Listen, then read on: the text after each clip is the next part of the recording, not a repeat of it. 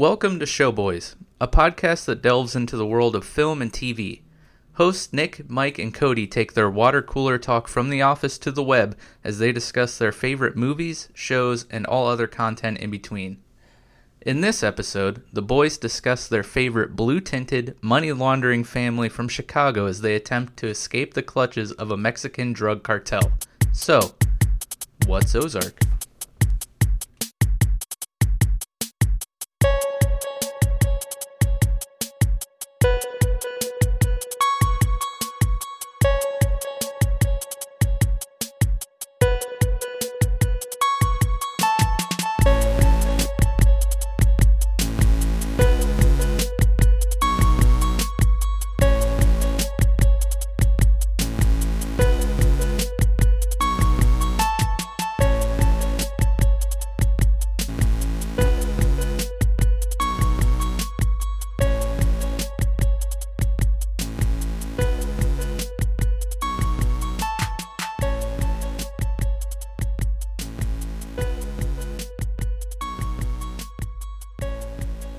So what's Ozark? In case you've been living under a rock and aren't aware of the Netflix original series, we can definitely fill you in. We're gonna have our very first series overview episode, this episode here. And I don't know, maybe at the end of the episode, you guys want to give our recommendations on whether or not you should watch Ozark? Yeah, for sure. I mean, we'll probably just look at Rotten Tomatoes and suggest that. So we'll just start off, touching on what Ozark is, and then I know we each brought some topics and points that we want to kind of go over that are a little more specific and detailed. But Ozark aired in 2017. It's ran for 3 seasons so far. It's been renewed for a 4th and final season. I was reading on Variety.com. They said this 4th season will be the last, and it will be 14 episodes and split into 2 7-episode parts. The 2-parter finale. Yeah, so I'm wondering, Cody, is this going to be a money heist, Casa de Papel, season 4A part 1? Yeah, /2 2.0. Yeah. We're going to split that into a 3-part final episode finale. Yeah.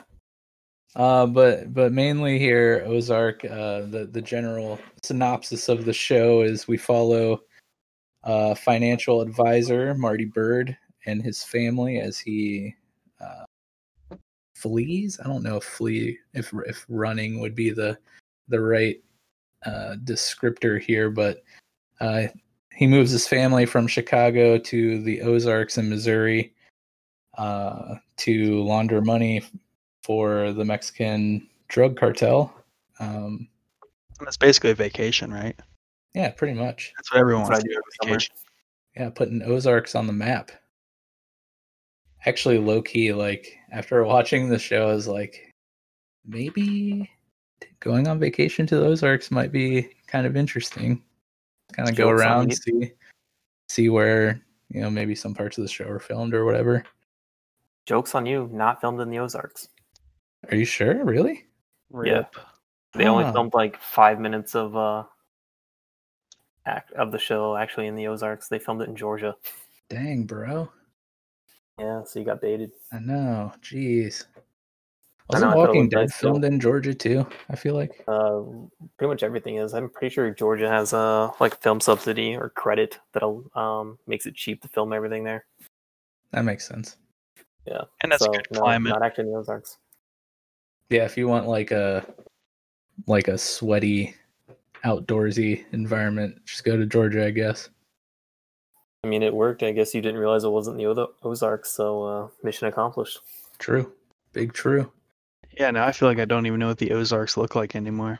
Yeah, what is life? I don't even know. Who am I too? Well, I did read that the show increased like people going there a little bit, but did not like increase money from like tourism and stuff. Yeah. Mm. So I don't know how that works. You have more people just like freeloading, like just checking it out. They're like, oh, this looks nothing like the show because it wasn't filmed here. Yeah, they're probably suckers like me who's like, oh, let's go check it out, and then realized, because someone like Cody, and then they're like, I'm not going to spend any money. I'm going home. Yeah, instead of like a flyover state, it's just like a drive-through city. Yeah. You just like look and you're like, yeah, I'm not stopping there. Instead of all the beautiful scenery, it's just like the meth portions that we see on the show. Oh, ouch. Yeah. But yeah, so that's kind of the general storyline. It's pretty highly regarded. I was looking at some of the different scores on IMDb. It scores an 8.4 out of 10, and on Rotten Tomato, it's got an 81%. So pretty consistently, thought of as a good show, which I would have to agree. And it's created by, I'm probably going to botch this, Bill Debouquet and Mark Williams. Probably mispronounced the poor Bill's last name there. And directed by Jason Bateman and a handful of other people. But yeah, the show is quite a step away from Jason Bateman's normal material, wouldn't you say? Yes, yeah, but it's still, I don't know, it's like him just like really wound up. Yeah. Actually, I was talking to a friend who was over at the house the other day, and now that I think about it, like his mannerisms and honestly the character of Marty Byrde himself is almost the same as all of Jason Bateman's other characters. It's just like you plucked him out of the typical like rom-com or like dark comedy type, stuff that he normally is in, and then like dropped him into like this super bleak and dark drama. Because he's still running around with his quippy one-liners and like right. It's him under like extreme stress and pressure, basically. Yeah. I mean, it's a darker version of his character in Arrested Development. It's the same level of comedy, but instead of being like the good guy cleaning up after his family, he's like the worst guy getting his family in a lot of shit. Yeah. I actually have my own little fan theory that Marty Byrde is actually just his character from Arrested Development, like 20 years later, picking up the family business. Well, there's money in the banana stand. That's right, dude. Ah, geez. What a show. It's got quite a cast lineup here. We got Jason Bateman, obviously, as the lead Marty Byrde, and then his wife Wendy Byrde is played by Laura Linney, who I feel like I never really saw in anything prior to Ozarks, but she like really kills it and knocks it out of the park. Her character is fantastic. And Julia Garner, who is making a name for herself as Ruth Langmore. I think overall the cast is pretty great. A lot of the supporting characters are acted and written very well, and I just think all around it's got a really solid lineup. It's definitely a show that has gotten better with time. Not that, it wasn't good to start off with, because it was good to start off with, but it's just that I didn't have high expectations or any expectations for any of the characters, really. Maybe outside of Jason Bateman, because he's very well known. But like all the supporting characters just continuously have good arcs. They're very well acted out, and I don't think I expected that out of that show. Yeah, if you want to go back to Julia Garner, she's actually in The Americans, and she does an awesome job in that. And her character is very much different in this one, but still great. So I enjoyed seeing her again out of a show that I really enjoyed. So it was, I think, a recommendation from last time, The Americans, but she is great in this as well.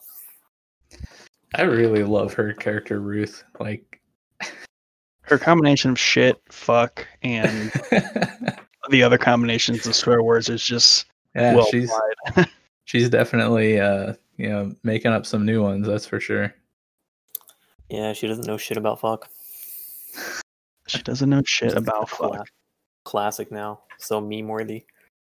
Yeah, but I would tend to agree, Nick, that the character arcs in this show are done really well, and I think that's one of the things that kind of draws me towards like series over movies is it allows time for character development like that, so you can have like deep story arcs for supporting characters, without feeling like you have to fit an entire plot of a movie or story in like a 2-hour window. You have like, this is 3 seasons long, so that's what, like 30 episodes that you get to really like build the world and tell these different stories through these different characters and stuff.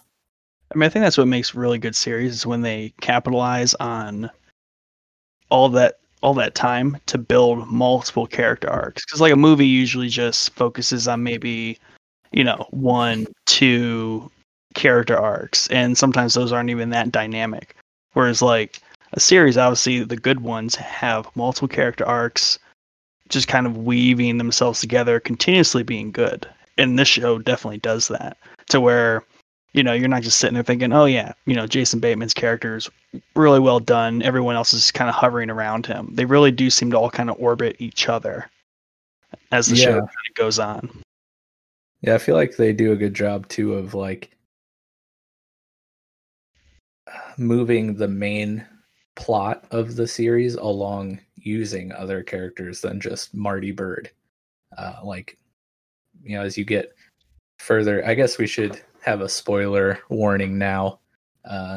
Just if you've never seen any of Ozark and you plan to watch it, go watch it and then come back, or be warned. We're going to talk about some story details and stuff, so don't get mad at us.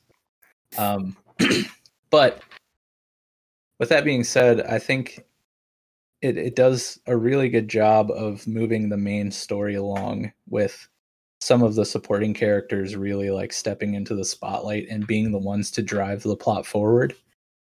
It's like season 3, Laura Linney's character, Wendy, really is kind of in the driver's seat for the majority of the season, with the move she's making with Navarro and with Helen and stuff. Wouldn't you agree, Cody? Or I do agree. Actually, I did want to say, do you think that it moves the story along in a natural way, though? Because a lot of the reviews I've seen talk about kind of the outrageous plot points that kind of like force the story along, and I just want to see if you agreed with that, or if you think it's more natural, and that through this character development you're talking about, that it all kind of blends seamlessly in pushing the story along. Do you have like a specific example of? I think they were just, it's not my example, it's kind of some of the reviews that I was reading. I don't necessarily agree with it either, but I think they were just saying some of the plot points are unrealistic and kind of outrageous, all in order to kind of push the main storyline along. Yeah. So without anything specific in mind, just like generally, do you think it does a good job of blending it seamlessly together in a natural way? Or I think as much as it can in a show about laundering money for a cartel, I mean, based on season 3, they bring this, they kind of break I think they break the fourth wall a little bit in a very abstract way with season 3, in that they acknowledge how absurd it is what is going on in the show. If that makes sense. I will say one storyline that kind of came out of left field for me was Wendy's brother Ben coming out of nowhere. Like, I think she may have mentioned her brother like one time in like a passing scene to their son, or somebody mentioned something about their son like growing up to be like Wendy's brother or something. But like, I mean, granted, I haven't, watched through the entire series recently, so my memory is a little foggy. But as far as I remember, I feel like that's the only time maybe that Ben was ever mentioned. And then out of nowhere, he just shows up in season 3 and kind of plays a big part in, how the season ends up ending and stuff. So to answer your question, I could see that, and I kind of felt that with Ben's storyline. But all the other stuff, I feel like, with Wendy's past doing, campaigning and her work in politics kind of, plays along with what they're trying to do and how they used her as a tool to,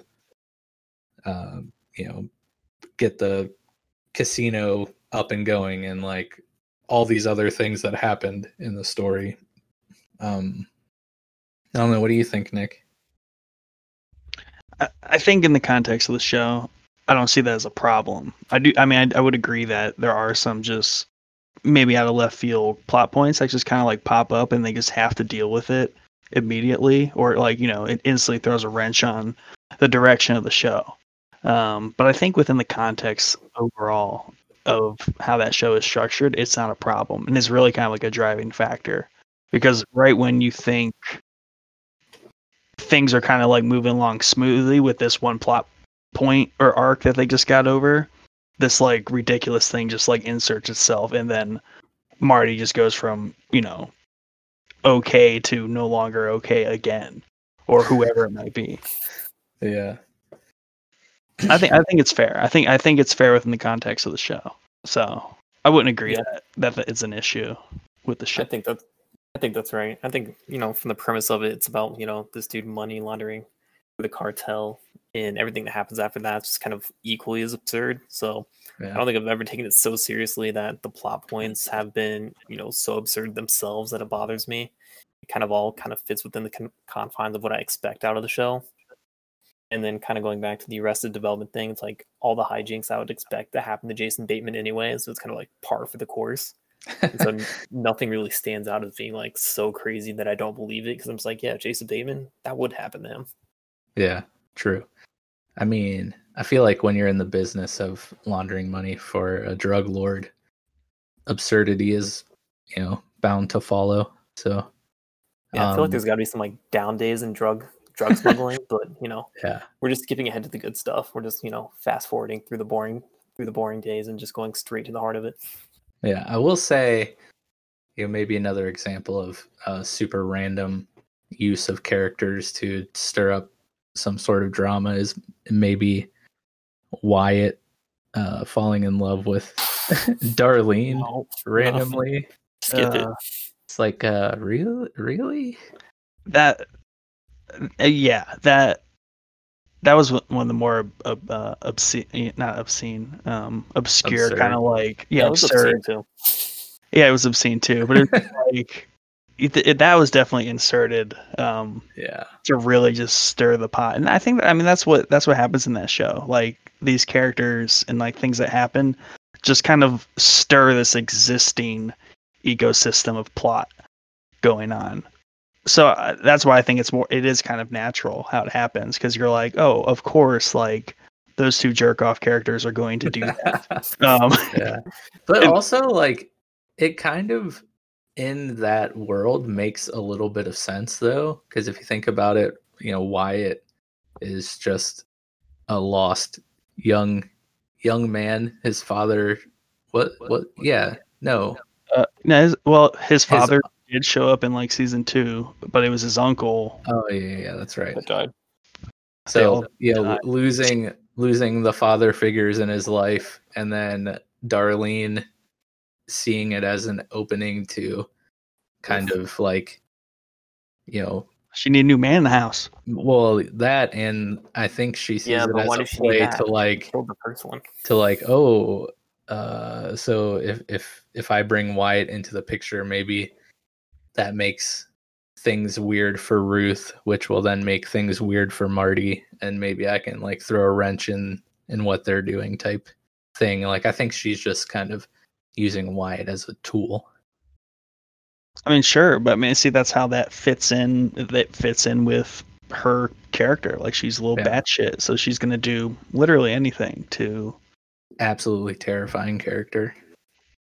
Yeah, well, yeah, Like- her and her husband, you know, from like season 1 and 2, and he was in there's the Netflix show right now called Cursed. It's new, and he was in that, and he's like this kind of like priest guy when they're just like purging the witches or whatever. But I think I've seen the first episode of that. Now that you're saying that, he's like some crazy like paladin, like he's the main.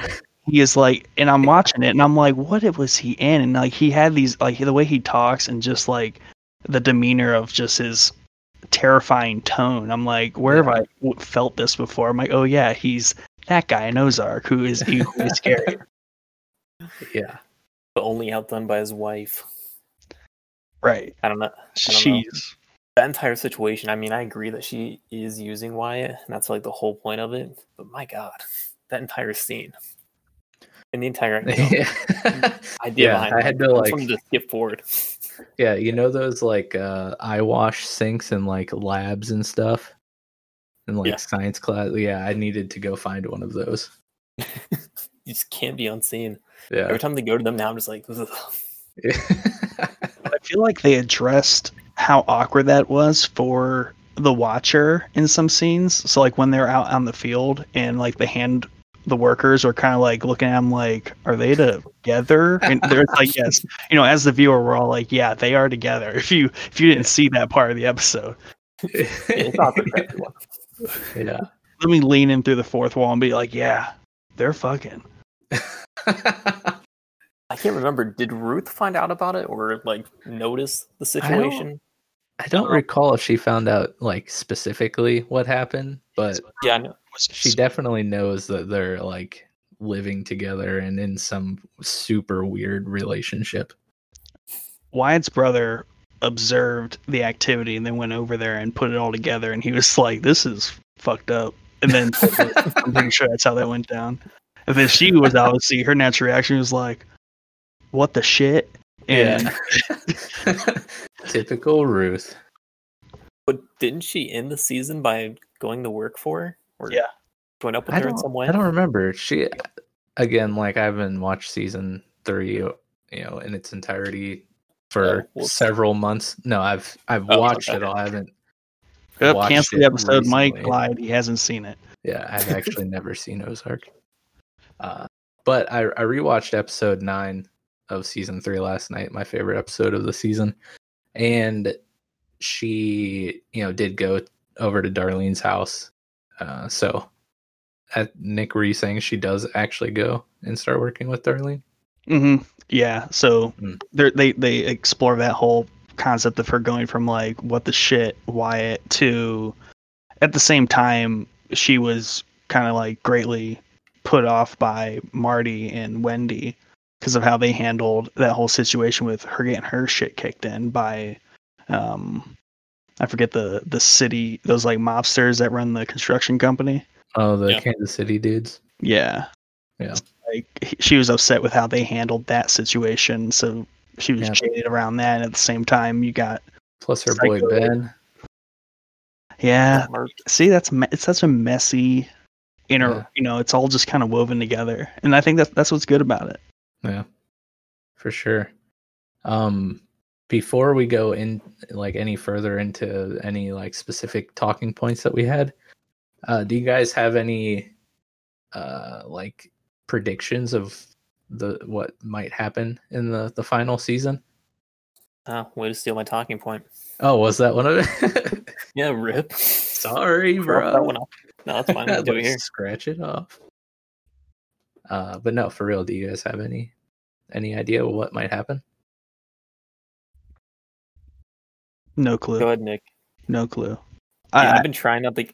Sorry, Nick. I've been trying not to guess. I kind of like the suspense of it. Like, I try not to watch movie trailers before it comes out, just so everything's new and a surprise to me. And so the only thing I really read about it was that Jason Bateman already has something in mind for the ending and how he wants it all to tie together. But I tried to avoid anybody else's guesses just so that I can watch it new and not have any expectations going into it. Let's earmark that for our next point. I love that he has an idea of how this is ending and where it's going into the last season. But yeah, I literally have no idea what's going to happen. I mean, I think we kind of explored this a little bit in what we were just talking about how the show's kind of a little unpredictable. And the way that season 3 ended, with a literal bang, really was shocking, and I didn't really see that coming. So I literally have no idea what to expect from season 4. I feel like that's good because, I mean, you are kind of one to sit there and be like, oh, I know what's going to happen next. At least more so than I am. I always sit there kind of like a newborn child. I just don't even acknowledge anything beyond what's in front of my face. Ozark's not airing. It doesn't exist. Right. I'm like, this is a whole new world every time. Who are these characters? Yeah. Nick, do you have an idea of where you want it to go? Like, do you have something in your mind? Do you want this to have a happy ending for them, or do you think everyone's going to end up dead, or what? I want to have like a really shit ending for half the characters, and then an okay ending for the other half. Which half? Depends on how you split them up. I feel like maybe it would be cool if, maybe that's like a character favorite, like if Ruth just like kind of somehow squeezed her way out on top, kind of like a Game of Thrones thing, because it is kind of getting that way to where people are getting snuffed out, and definitely who is in control shifts. Like Mike was mentioning how like Wendy was kind of like, the main driver for a season and a half now, I feel like. Yeah. I could see Ruth really I could see Ruth's character arc ending in two ways. Either it ends like she gets just whacked and poor Ruth rip, or I could also see her like if she decides to stay on Darlene's side and like work for her, I could kind of see her like overtaking that whole operation and like balling out and like really succeeding, because she learned a lot under Marty, and Marty trusted her with a lot of the responsibilities of the laundering with the casino and stuff. So I think she has the mind to do that and the smarts to do that, and she doesn't really have any other options, So if she doesn't, bite the dust, I really see her as like in her world view, like winning out and like becoming a real person of power and running something. You know what I mean? It's going to end with her sitting on that couch at her trailer park, looking at the lake. Yeah. She's actually going to win the Game of Thrones. I don't know. I agree with Mike's points, but I think that it's probably more likely that she ends up getting killed or has to flee just because, while she has the smarts for it and she has the experience now, she does not have the personality for it. She's like pissed off everybody in the show at one point or another, if not all of them at the same time. Like, she just explodes on everybody, and she's like constantly tormenting that one dude. Yeah. That's why I want it to end that way for her, though, because she's like, I feel so bad for Ruth. She's just constantly being stepped on and kind of like overlooked and downplayed. So I think it'd be like a real vindication for her to be like, yeah, well, look at me now. Yeah, that would be a sweet end to her character arc, from nothing to something. If she can get her anger under control, the rest of her personality and skill set's pretty good, actually. What do you have any thoughts on what's going to happen, Cody? Or like what you'd like to see? Depends on the day. sometimes I'm like, man, I hope Marty figures it all out and just kind of like outwits everybody like he, has been. Like he wits himself into trouble, but then wits himself back out of it. And, you kind of want a happy ending for him and his family and his, kids and all that stuff. But at the same time, I feel like the story would be better if it was just a little bit darker and either him or his wife, ended up dying at the end. Yeah, I feel like Sorry, if go ahead. it was a happy ending for him, or at least like he came out, on top or whatever, I think it would have to be very damaging in the process, as if like one of his kids died or like Wendy dies or something like that. I just don't see that family making it out intact, or if they completely do. Yeah, there has to be punishment for his actions because I mean he's not like the good guy in the story really. He Yeah. knowingly and willingly started working for the mob, and again he's been getting himself into these situations. He's not like the innocent guy who got caught up in trouble. He was like the guy breaking the law who got obviously caught up in trouble. So there has to be some type of punishment for his character kind of Yeah. screwing up and getting him and his family into this spot to begin with. Yeah, I just don't see how it could be possible for like a good happy ending for Marty. Like he's way too in over his head. That like how could it possibly work out for him? Well, that's a good point. It's they're the main umbrella here is the Mexican drug cartel. So like, how do you remove yourself? Yeah, Obviously, how from do you that escape situation? that? And I mean, that's the whole point of the show is like, how do you Yeah. escape that? So do you? What's the message gonna be? I don't know, Now you man. just take over the cartel. So that's the thing. Like, season 4, part 2 is going to be in Mexico. Like, he's gonna go down there and just take over. I mean, that's where season 3 ended. So maybe he just never comes back.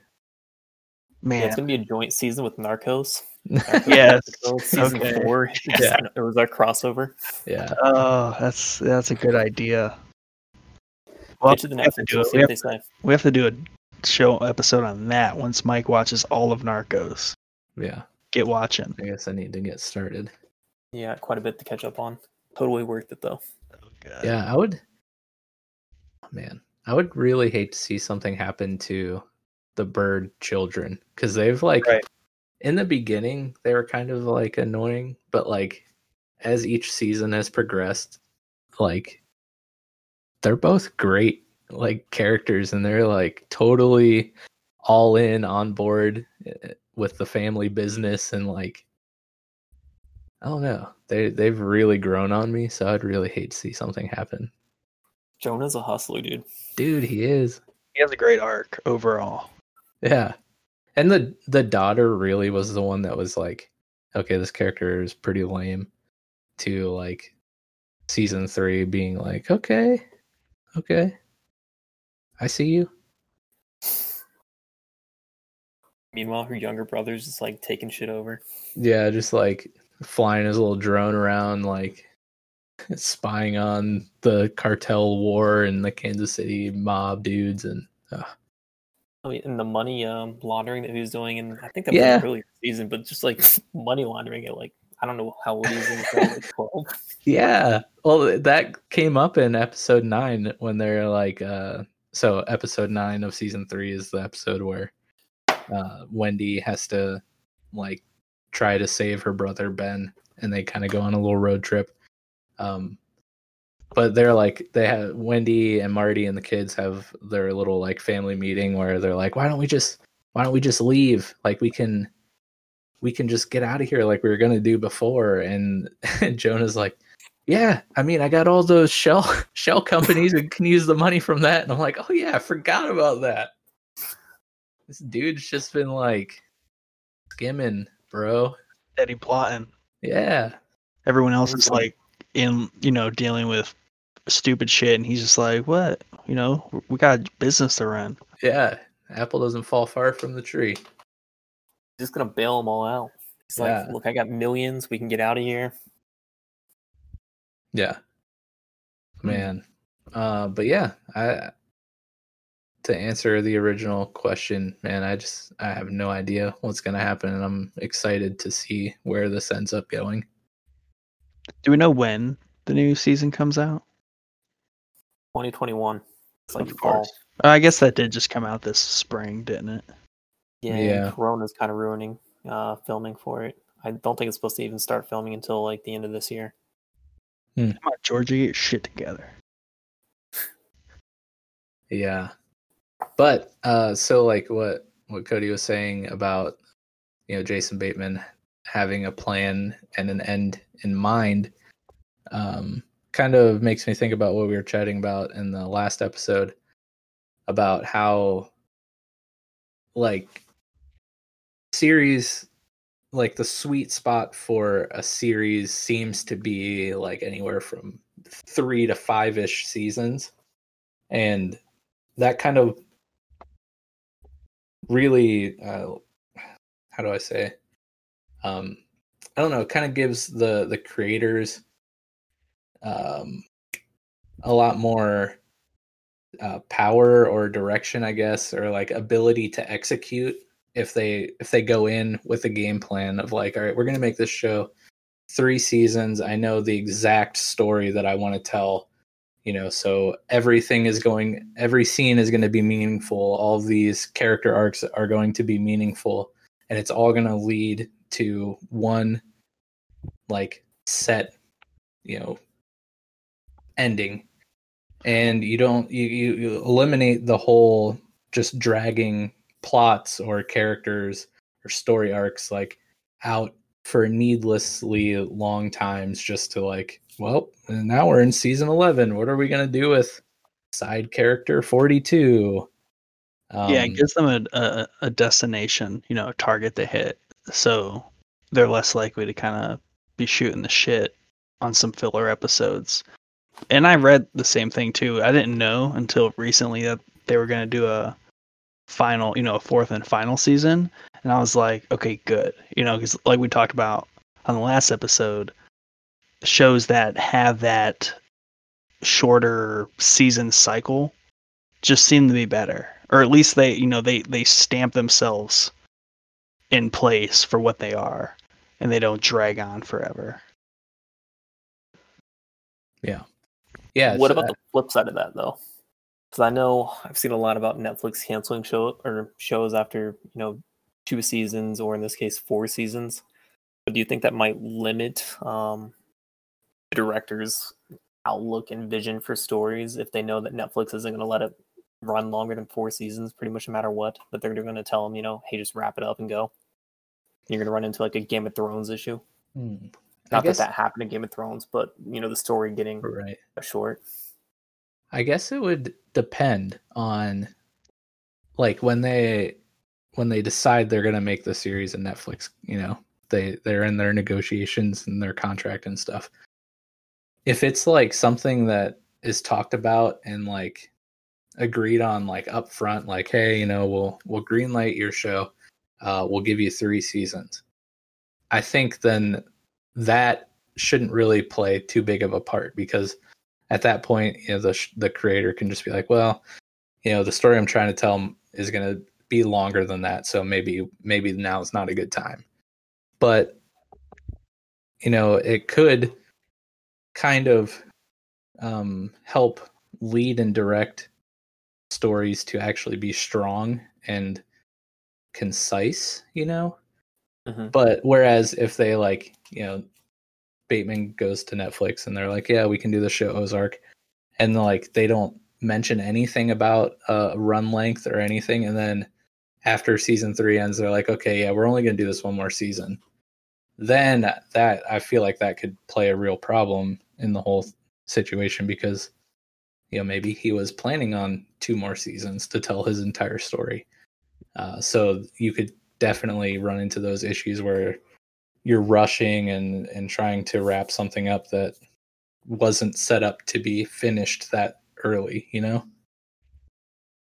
Right. I guess I don't know how Netflix does it, but Same. you know, like you said, if they only give them like, hey, we'll give you 1 season, prove that it's good and people are going to like it, and then we'll talk about, you know, renewing it further. And then they're like, yeah, we'll give you season 2, but we don't know about anything beyond that. And you're like, well, the story really is, you know, 3 seasons or 4 seasons. and then you're kind of stuck in like doing season 2, but then trying to either wrap up or completely cut out everything that you had planned for season 3 and 4 because Netflix says, point blank, we're just not doing it. So I don't know how much heads up they have on like how long they're going to get. Right. Yeah. Yeah. Me either. It'd be really interesting to find out how all that stuff behind the scenes works. Mm-hmm. I feel like Netflix's their model, at least for the past 5 years, has been a proving ground. If you can show up in Netflix, they'll give you a shot, and they'll see it through so far with things. And I think if you want to end it or if you want to keep going and it works for them, I feel like they're less likely to be against it than another streaming service that has way higher expectations, if that makes sense. Nick, do you know any series offhand that's went longer than 4 seasons recently?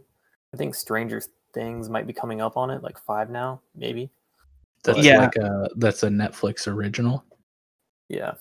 Yeah, I have to think on that, but I feel like, but this is so new that I feel like they've only really been doing this for 5 years when it comes to like that, AAA quality production, movies, series, and all that. I mean, I might be undershooting that, but I feel like it's still young enough to where it's hard to get that selection. But they do have talks when it comes to things like The Witcher. Like they said that they would do 20 seasons of that if it made sense. So I think if the show creators and the money all make sense, I think they would do a show as long as they possibly could. Because I don't see why not if it all kind of worked for them. That's fair. I watched Marco Polo on Netflix. I don't know if you guys watch it. First it's pretty good. It's pretty good, and I know they spent a lot of money on it, and they weren't really getting that money back because it wasn't getting a lot of viewership. But I thought it was a good series, and they ended that after I want to say season 2. Yeah, that was early. It was like not a natural ending to it at all, and I was pretty disappointed. And that was early too, though. That was 3 or 4 years ago, right? That they started that. Maybe even further back. That might have been like 2015. I was still in law school then. It wasn't 4K though, which kind of gives me some type of timeline on it. So probably it was 2015 or 2016. Yeah, I think the next kind of like 5 years will kind of prove that through. They're gonna find their niche, or they're just gonna like push everything out that they can until something like really clicks. So I just don't think they've had the time or the right opportunity to see something to, a 15 season type thing. I think they would allow it. I was just looking while you guys were chatting, and it looks like the Netflix originals started in 2013 with House of Cards being like the first or one of the first. Really? Probably not a great example, but how many seasons of that were there? I think 6 at least. Mm-hmm. And it would have gone longer. Yeah, so who knows? Maybe if Kevin Spacey wasn't, acting a fool. Is that what they call it? I don't know. I mean, I'm sure they call it a lot worse things. But yeah, who knows? I mean, that show was a hit, and maybe if Kevin Spacey wasn't doing Kevin Spacey things, that show might still be going. I don't know.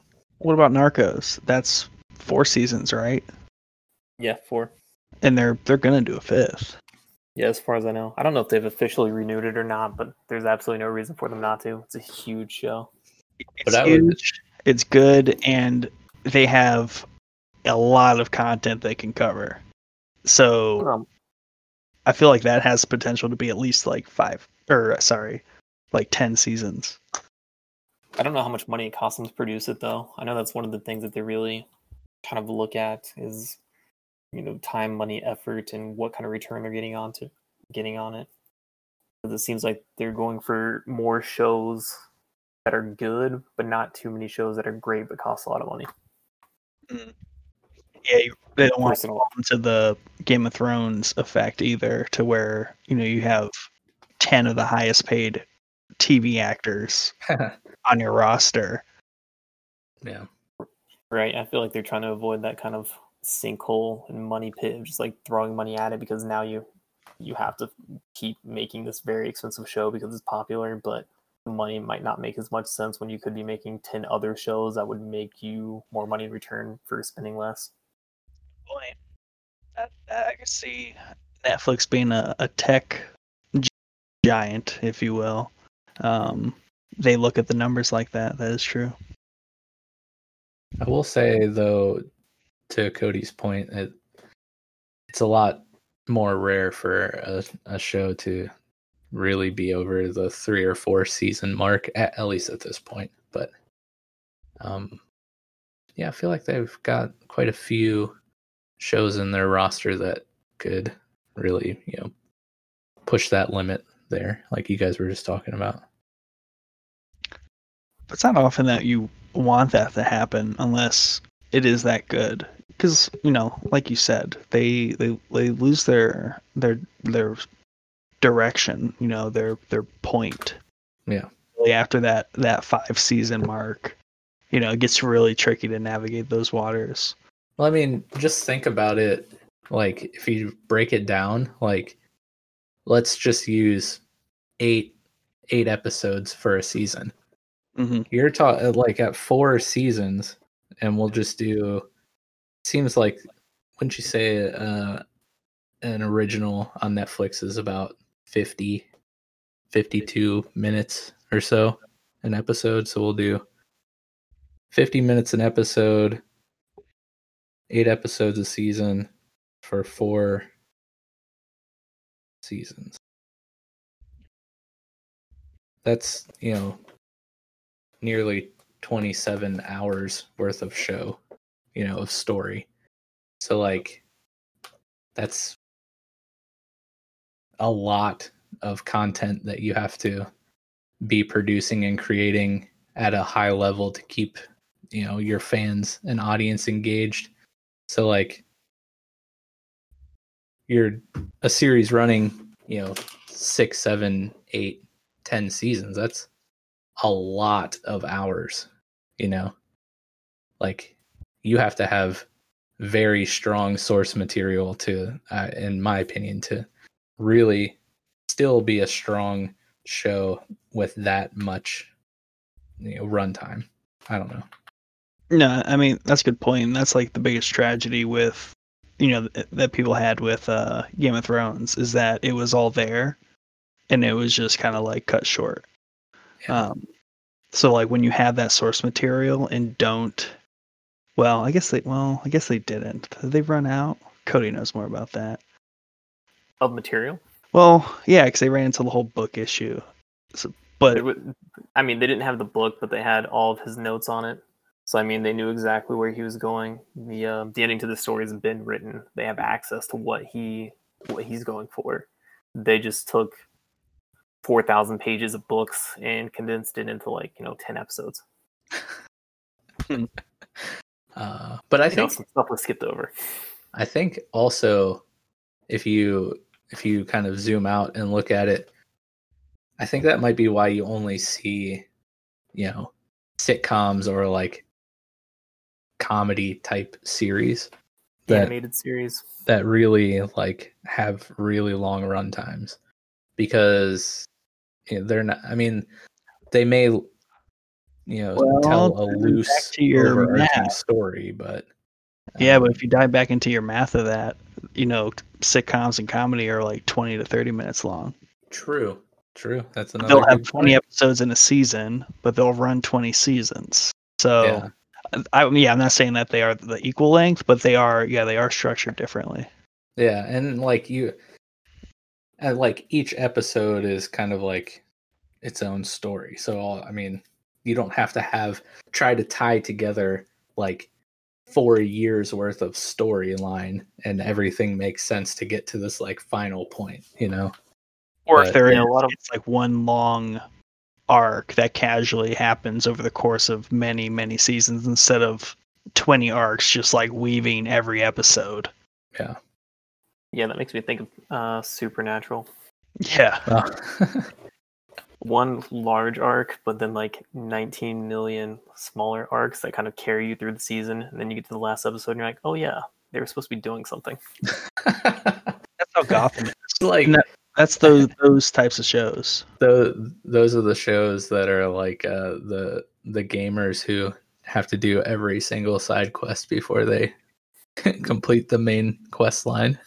That's it. To fight the big bad boss. Yeah. Oh man.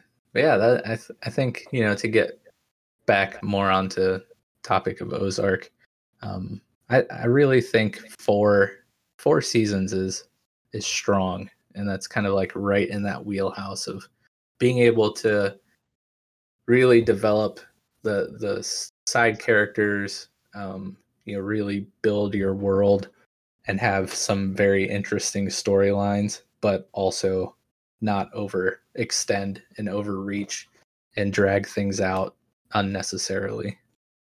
So I'm kind of excited to see what they do here in the last 14 episodes.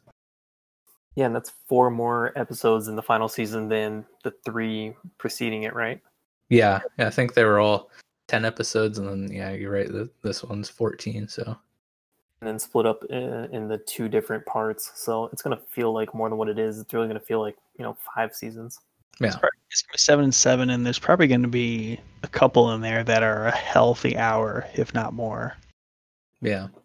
They kind of fluctuate, you know, give or take, 5-10 minutes.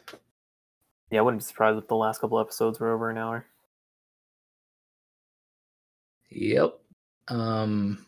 So like I mentioned earlier, last night I rewatched my favorite episode of season 3. And holy cow, I think episode 9 of season 3 might be the best episode of the entire series. I watched the monologue Oh, on YouTube. the monologue is so good. Ben Davis, what a character. I thought when he was introduced, I thought he would kind of just be a throwaway character, and So confused. was pretty confused. Good word to use there. And also kind of like annoyed, because I'm like, what, super random. Where the heck did this guy come from, and what could he possibly do to make this story any better? And oh man, Delivers. yeah. So Ben Davis is Wendy's brother, and he suffers from bipolar disorder. And he's played by Tom Pelphrey, and aka Budget Keanu Reeves.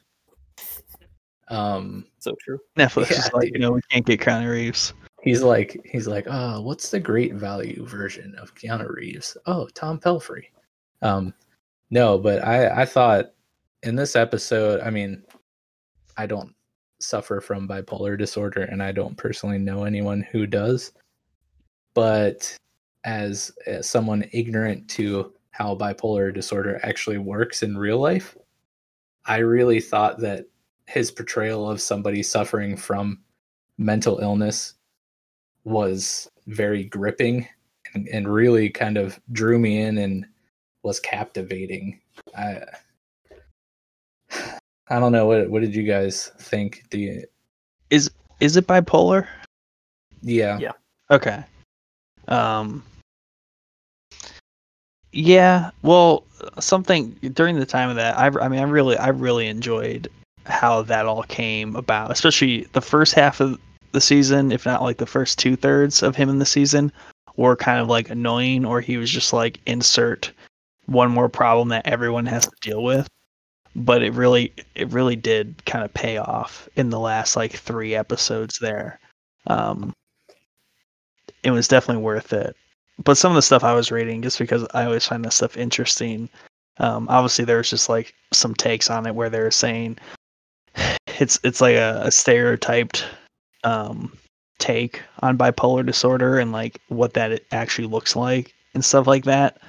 But at the same time, I think it fits well within the story or the show for what they're going for. Yeah. It just the way the episode starts out with that monologue, like everything about that scene was amazing. Just like the way it was shot visually. There's a lot of, scenes of just like the scenery as they're driving, and it's Ben with a voiceover just rambling on about all of this like nonsense. It doesn't, like, it literally makes no sense when you enter the episode and you're like, what the heck is he talking about? And then it like cuts to, close-up shots of his face, and while he's talking and rambling, and he's like, fidgeting, his eyes are watering, he's, crying at points, he's like pulling on his beard, he's stuttering and tripping all over his words. The driver is just sitting there. And like, it's just, he's going on and on. I don't remember exactly how long the scene is, but it's several minutes long. And then he just ends it with like, he says, "My day's been going good, man. How's your day been going?" So like, perfect. The entire monologue was him just answering the driver, presumably asking him how it's going. So good. Yeah, man, it was great. Like Nick, I did not like him when he was first introduced. I thought all the scenes were annoying, and he was just like constantly doing stuff to like screw up the plot for everybody else. I was like, man, fuck off, dude.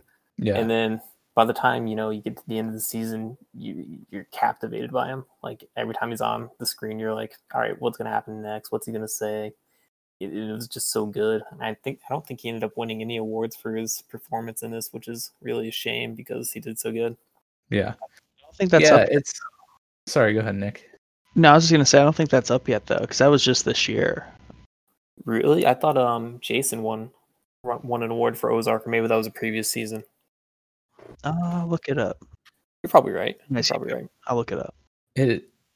He's the kind of character that really grows on you, because towards the end you could see that like his intentions were good, and like he just cared about his family, especially in episode 9. Like every 10 minutes he's making a life-altering mistake, like left and right. Wendy is just trying to get him out of the situation and safe. And like at one point she is like, I think it's when they fall asleep in the Walmart parking lot or whatever, before they leave, like, and the cop, like he told somebody or called the cops himself or something after the police leave, and she's like yelling at him and hitting him. She's like, I think she says something about him like he's like trying to be with a toddler,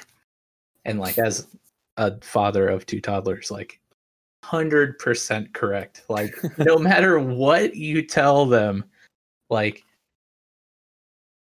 they will not listen. They're just gonna do what their heart is set on. And the sad thing is like his heart was set on trying to make things right for Wendy and the birds.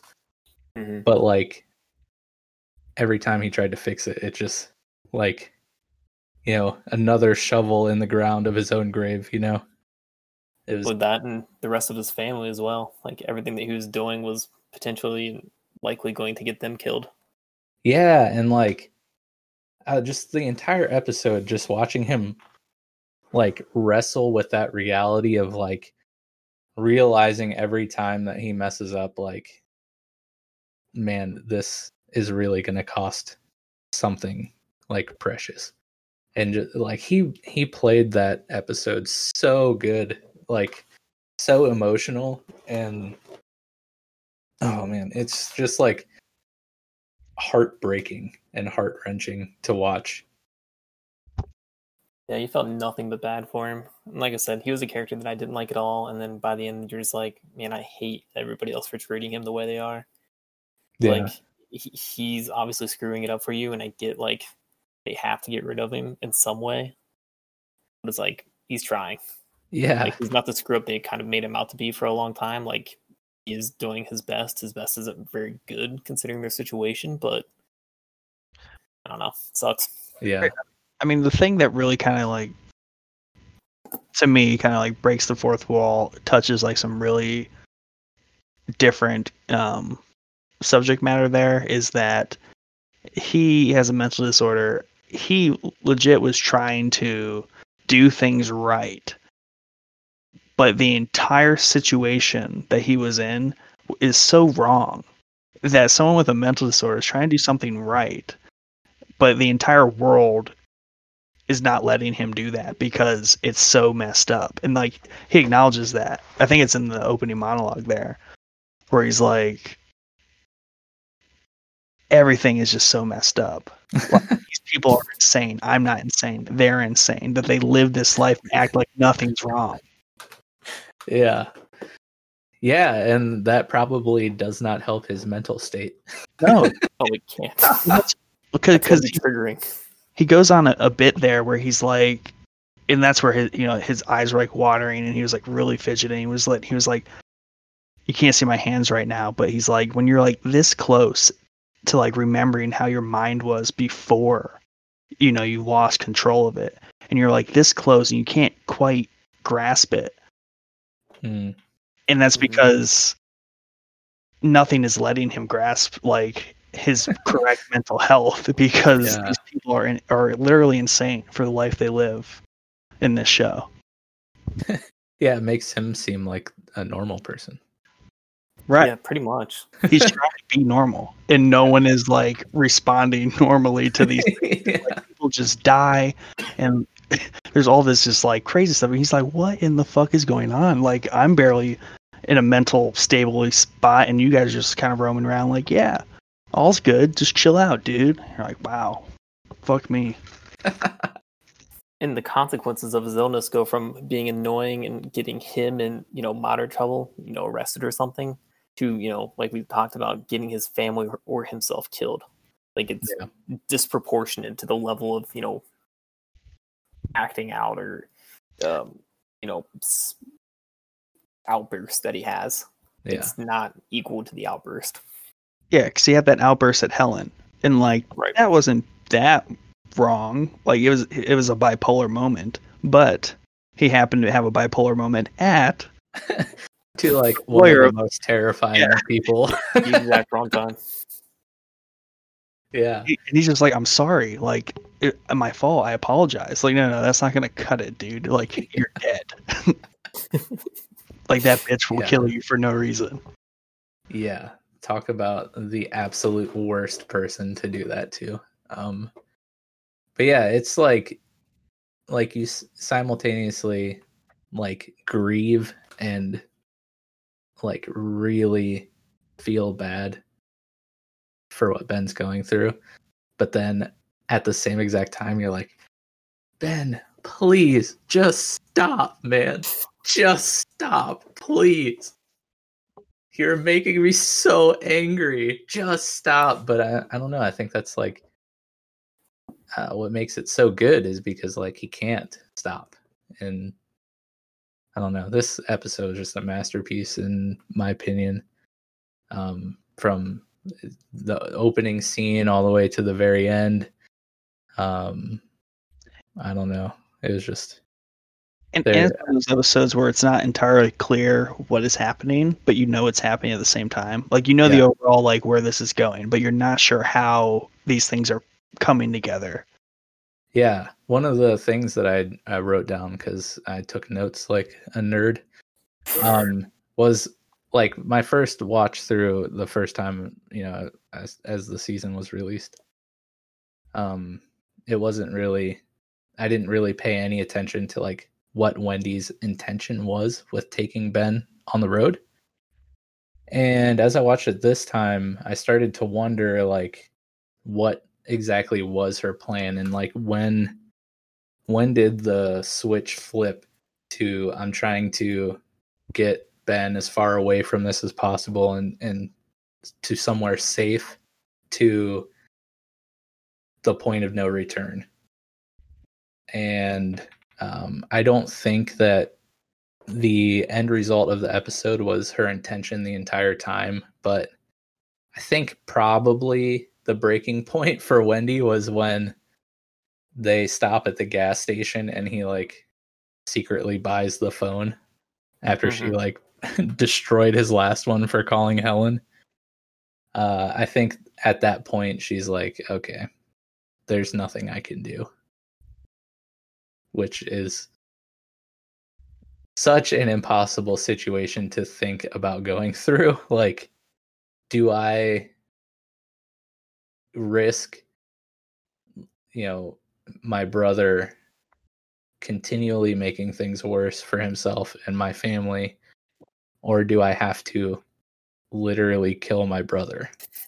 Like, just imagine having to be in Wendy's position right there. I think that's some of the allure of the show, and what makes it good is these are kind of like unimaginable situations. There's a lot of shows we watch and we're like, oh, I know what I would do in this like context. Whether, if you're Iron Man, like what would you do? Like you got that figured out. But in this, you're like, I really don't know what the fuck I would do because it's unique and it's messed up. Yeah, because at the end of the day, it's not like Ben isn't the only person at risk. Like, they have children and they're working for the cartel who will literally like just kill anyone. Like, so you're not only worried about your brother's life and your life, but like your two small children might also get murdered for this.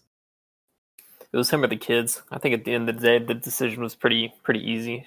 Like, once she made the decision, she knew what she had to do, and she's kind of ruthless enough at this point in the series that she, carried it out the way she intended. Yeah, but like I said, it was him or the kids, and she made the easy decision. Side note, did Wendy like seriously jump on board with this whole like money laundering thing like pretty quick when she finally like found out what Marty was doing? I mean, she didn't care. She was like, boom, let's do it. Let's go big or go home. You mean like in season 1? Yeah. Yeah. Like when I think the leverage was there for Marty because of like what she did. True. But did she find out after the whole affair thing? I think that all kind of like came together really quick, like early on. But regardless, she is all for it now. Oh yeah. Oh yeah, she's all in. Yeah. Was that end of season? I think it was end of season 1 or 2, where like after all the political stuff and like I think that was 2. They had like the official like opening of the casino boat, and like she was standing there and she's like, yeah, that was the season where Marty's like, yeah, here's my plan to get out of there, and she's like, no, like we're about to like run shit. Yeah.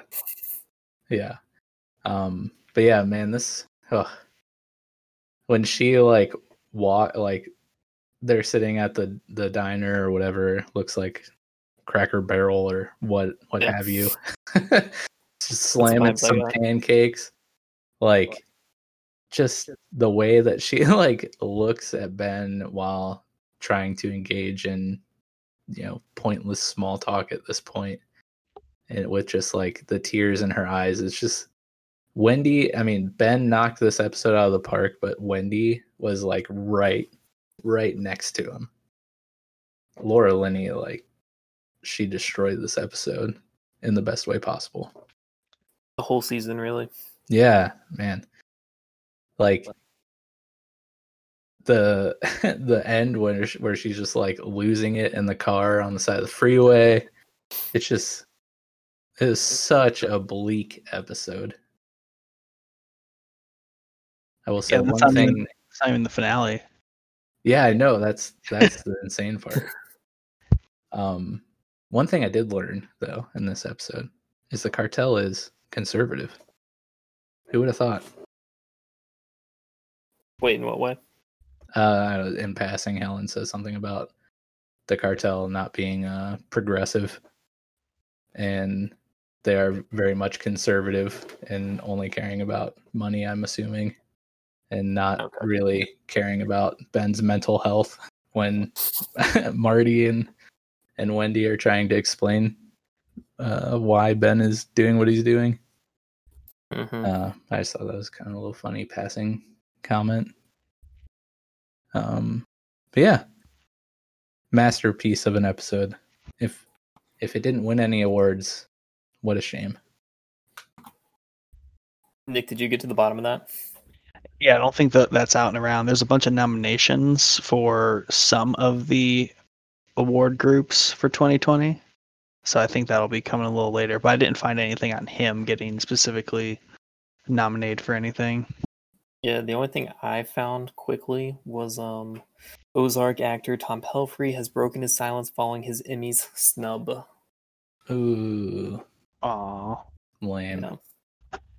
It's because I believe he was in like theater. They must look down upon that. Yeah, I guess I don't really know how they look at it. Sounds good. Cancel the Emmys. Let's cancel them. Well, Mike's supporting cancel culture. Well, we got to hand out, 20 director, Emmy awards for the same series. They kind of fill up quick. They don't really have time to look at supporting actors that much. Yeah. Unbelievable. Still feel bad for him. Deserved. Yeah. I was kind of surprised that they, like the nominations for where Game of Thrones, like best director, is like four of the nominations are like from Game of Thrones or the same series. I feel like they should like just pick your favorite one of the series. Let's not like just list all the directors for season 8 of whatever show. Yeah, that link you sent me, I was like cracking up. It's just like Jason Bateman for this episode of Ozark, and then every other one was Game of Thrones. And it's like, we get it. We like Game of Thrones this year, but let's try to diversify our choices here. Yeah. Did either of you guys have any other things you want to talk about? I had one more that kind of follows up on that one. Sure. So there's been a lot of fan theories about whether or not he's actually dead. And so I've looked into it a little bit harder, so I kind of have an opinion on it, but I wanted to see what you guys thought first. I mean, didn't they create him? Nobody. They never showed. Nobody can't 100% believe he's dead. He's gonna win it all. The oldest trick in film. Yeah, if the killing occurs off scene, then it never happened. Yeah, but I'm going to assume that he didn't make it. And they're gonna pull a Stranger Things. He's just gonna show up on like the other side of the lake. Yeah, and somehow a Russian prison. Yeah, I think you're what you read earlier, Cody, about them pulling kind of plot points out of thin air for the sake of plot. That would be their first offense, like true offense, I think, on that front, if they did not actually kill him off. Yeah, his character totally served its purpose. Like, as much as it sucks that was the end of Ben, like that needs to be the end of Ben. Nope, agreed. I was gonna say, after looking into it, it looks like the directors agree on that, and they said he's not coming back. So, kind of put it to rest once and for all. What they would say, though. I know, that would be the ultimate plot twist, I guess, if they just lied to everybody for a year. Liars. But instead of Tom Pelphrey, it's Dave Harbour or whoever that plays. Yeah. What's his name? Hopper. Yeah, Hopper. Yeah. No, they actually get Keanu Reeves for the season 4. Like, we increased the budget now. Instead of getting knockoff Keanu Reeves, we got real Keanu Reeves. Yeah. His twin brother. Stepped up to the name brand. Oh, man. That's great. No, but I did see that theory floating around while I was doing a little digging on the internet for other stuff. Yeah, it's always funny to think about, but he had a fitting ending. Yeah. And I don't think it's the type of show has there really been crazy plot twist of that sort. You know? No, not really. I mean, it's a lot of drama and hold your breath moments, but not really like you know huge plot twists that completely change the way you look at the episode or the season or anything like that. There's not just like something completely out of left field. They kind of set everything up appropriately, and you can kind of expect what's going to happen next. Yeah, most of the plot twists are people dying. And they stay dead. Yeah, so I would be shocked, to say the least, that they have a plot twist where somebody is presumed to have been murdered, but actually not murdered. So how crazy would it be if Ben like pulled up in? At this point, we had some technical difficulties and our recording stopped, so we apologize for the awkward transition here, but let's continue the rest of the episode. Well, welcome He's back, back. Craig. Big head. But yeah, wouldn't that be just a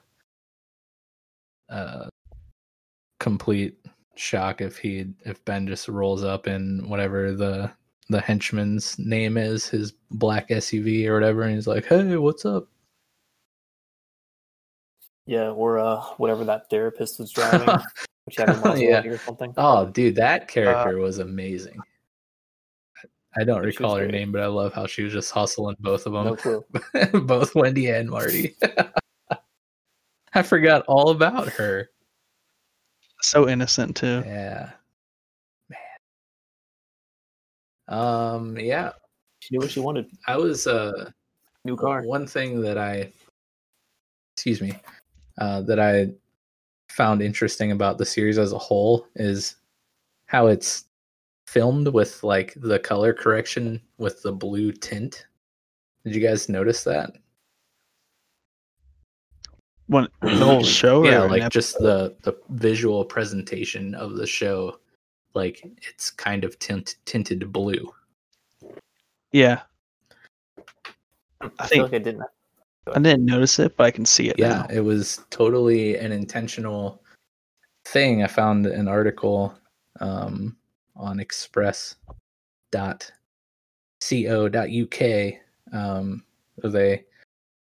They interviewed the director of photography, Ben Cutchins, and he said that the bluish tint was totally an intentional thing that him and Bateman wanted to do. He said, "I think both Jason and I wanted to do something that was unique to Ozark, that created a distinct look." And he kind of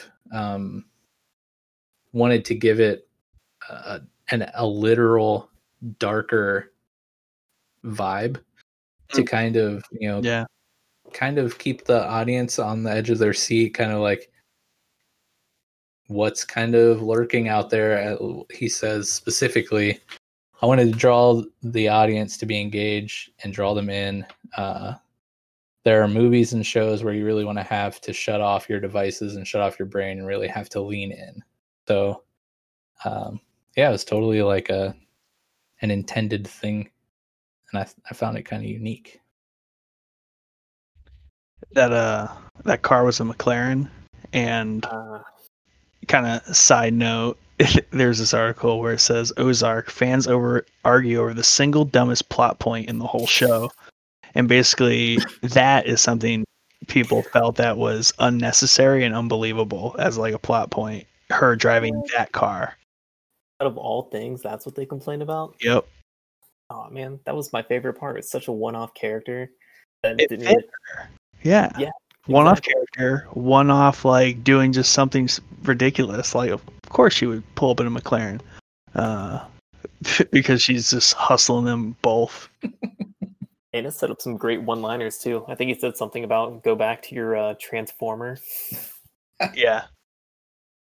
Yeah, good character overall. Hilarious. The whole scene was great. And no, Mike, I didn't know about the blue tint thing, but I can kind of see it now. Definitely had more muted colors than I guess you would expect for a lot of outside scenery. Yeah, So that's cool. I didn't know that. yeah. The gloomy lake vibe. He said that Yeah. they used a lot of practical and like. Sorry, I was kind of leaning back in my chair, not realizing that you probably couldn't hear me. But they used a lot of practical and like single source lights whenever possible to kind of even lend more to that to help with color correction and post and stuff. But like I like we talked about last week with Mr. Robot and Sam Esmail, like that attention to detail where like they're trying to think of everything possible to really like draw you in and you know help tell their story. Yeah, the more you kind of describe that, the more I think about how the lighting is purposely underdone. Like even when you think about like scenes in like the garage when he gets that gaming thing, or when they're like walking through the house, there's like there's dark areas of the screen where it does kind of force you to watch a little closer because everything is not well lit. Yeah. It gives it an overall ominous feeling to a lot of the scenes. Yeah, it kind of adds just that little extra layer of like subconscious tension. Or like you're not exactly sure why you feel unsettled or like anxious, but you just always do. Yeah, it's like when you have a score in the background that you just kind of recognize as being dark and sinister and something bad's going to happen.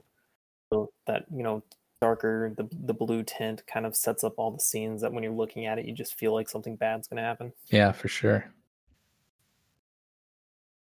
It's all in the details, guys. Very important.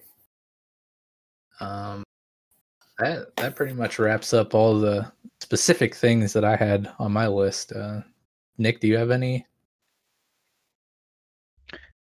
I say the last thing I have that we kind of we didn't talk about, but I was wondering for you guys, like, is it? And I have series like this where I specifically at a point in the series I want to go back and watch season 1 because it has a different feel to it. Like much so because the characters are so young and new. So like specifically like Ruth's character in season 1 because hers has changed so much. To go back and watch like the early Ruth and like how she interacted like with her, you know, uncles and her brothers. It was just such a different show, if you will. I feel similarly about like Vikings. And there's like some other shows, even Game of Thrones, like season 1, where they seem simpler because the plot lines are not developed yet. But it's definitely one of those shows where I want to go back and watch at least season 1. Just to like recapture that first initial introduction of everyone. Yeah, it would be pretty cool to see, like you're saying, just how far each character has come, you know, by the end of the series. So I would say Ruth has gotten quieter as the series has gone on. Because I'm pretty sure like in the first season, like she is just mouthy 24/7. Yeah, I mean she like almost isn't. No, was it her or her uncles that found the money and then like held up Marty in the whatever like defunct public restroom that he was hiding it in or whatever? I think they all found it, like the whole crew of them, because they just rolled around and were being goony rednecks, just kind of like rolling around looking for the next score. Yeah. She's still pretty mouthy now, though. Yeah. I mean, she's in trouble a few times this season. She's more selectively mouthy, but definitely still is hot-headed. I mean, that's a good way to put it. She's selectively hot-headed. Insert the scene with the KC mob pretty boy on the casino boat. Exactly. She literally doesn't she like kick him off the top deck or whatever into the lake or something? Yeah, isn't that right before she gets put in the hospital by him? Yeah. Because Ben was like, "What'd you do to him?" She's like, "I threw him off top of the boat." Yeah. He's like, "I like you." But yeah, you can definitely see her kind of mature and grow. Definitely from when you first meet her in the first season to where she leaves off. Like she's much more calculating and like she's always been smart, you know? Like it was her idea to kind of like let Marty go in the first season and kind of get into his world. And then, yeah, she just quick learner and then, took off. And it's been really cool to see that character arc as the series has gone on. Definitely going to binge watch the whole thing over again after the final season. Or maybe it might be a good idea to do it before it comes out. It's been so long. True. It feels like. Yeah, when I first started watching it, I thought it was going to be something more comedic than what it was. So I had completely different expectations and was only like half paying attention to him. Just like, Jason Bateman. I'm sure there's just going to be jokes and like throwaway laugh scenes, and I don't actually have to pay attention to it. And like by episode 2 or 3, I'm like, oh shit, there's actually like stuff going on that I got to pay attention to. Yeah, the first episode alone, there's like 3 executions and like a dude getting thrown off a skyscraper apartment building. Yeah, it really changed my outlook on the whole series. Right from the get-go, he subverted your expectations. Yeah. Hey, caught my attention. Yeah, for sure. And he writes that. I mean, he directs himself into that role, which is also really cool because he directs like a third of the episodes in the series. He does. Yeah, I think he's. No, I was just gonna say, yeah, he does quite a few. Yeah, I was just gonna say, I think in season 1 he did like the first 2 and the last 2. So yeah, like a third, 40% of them. Man, it would be cool too, to go back just to see some of the side characters that haven't made it this far. Like Officer Petty was a great character. Wyatt's uncle was a great character. I don't recall her name off the top of my head, but the lady who worked at the Bluefish or whatever, the restaurant that Marty first gets, she was a great character. Money in the walls. Yeah. It's not a banana stand, but it'll do. But there's been quite a few really good side characters, and like it'd be fun to revisit those for sure.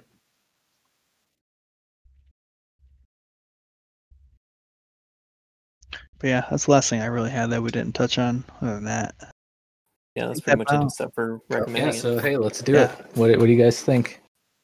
I'll let Cody go first, and then. Yeah, if it's not clear from everything we've talked about, could not recommend it more. And the good thing is it's only gotten better as the season got along. I'm just looking at the Rotten Tomatoes now, and season 1, 70%, season 2, 76%, season 3, 97%. Dang. So high expectations for season 4. So it's not too late to jump on and start watching. So if you had to go like as soon as you're done listening to this episode, go turn it on, or like catch it whenever you have a free moment, or like don't bother. You're on the top end of the spectrum, like you need to watch this right now. Yeah, I would find the time when you have a free Saturday just to like binge out the entire thing all at one time, because that's the way I do it and that's the way I enjoy it.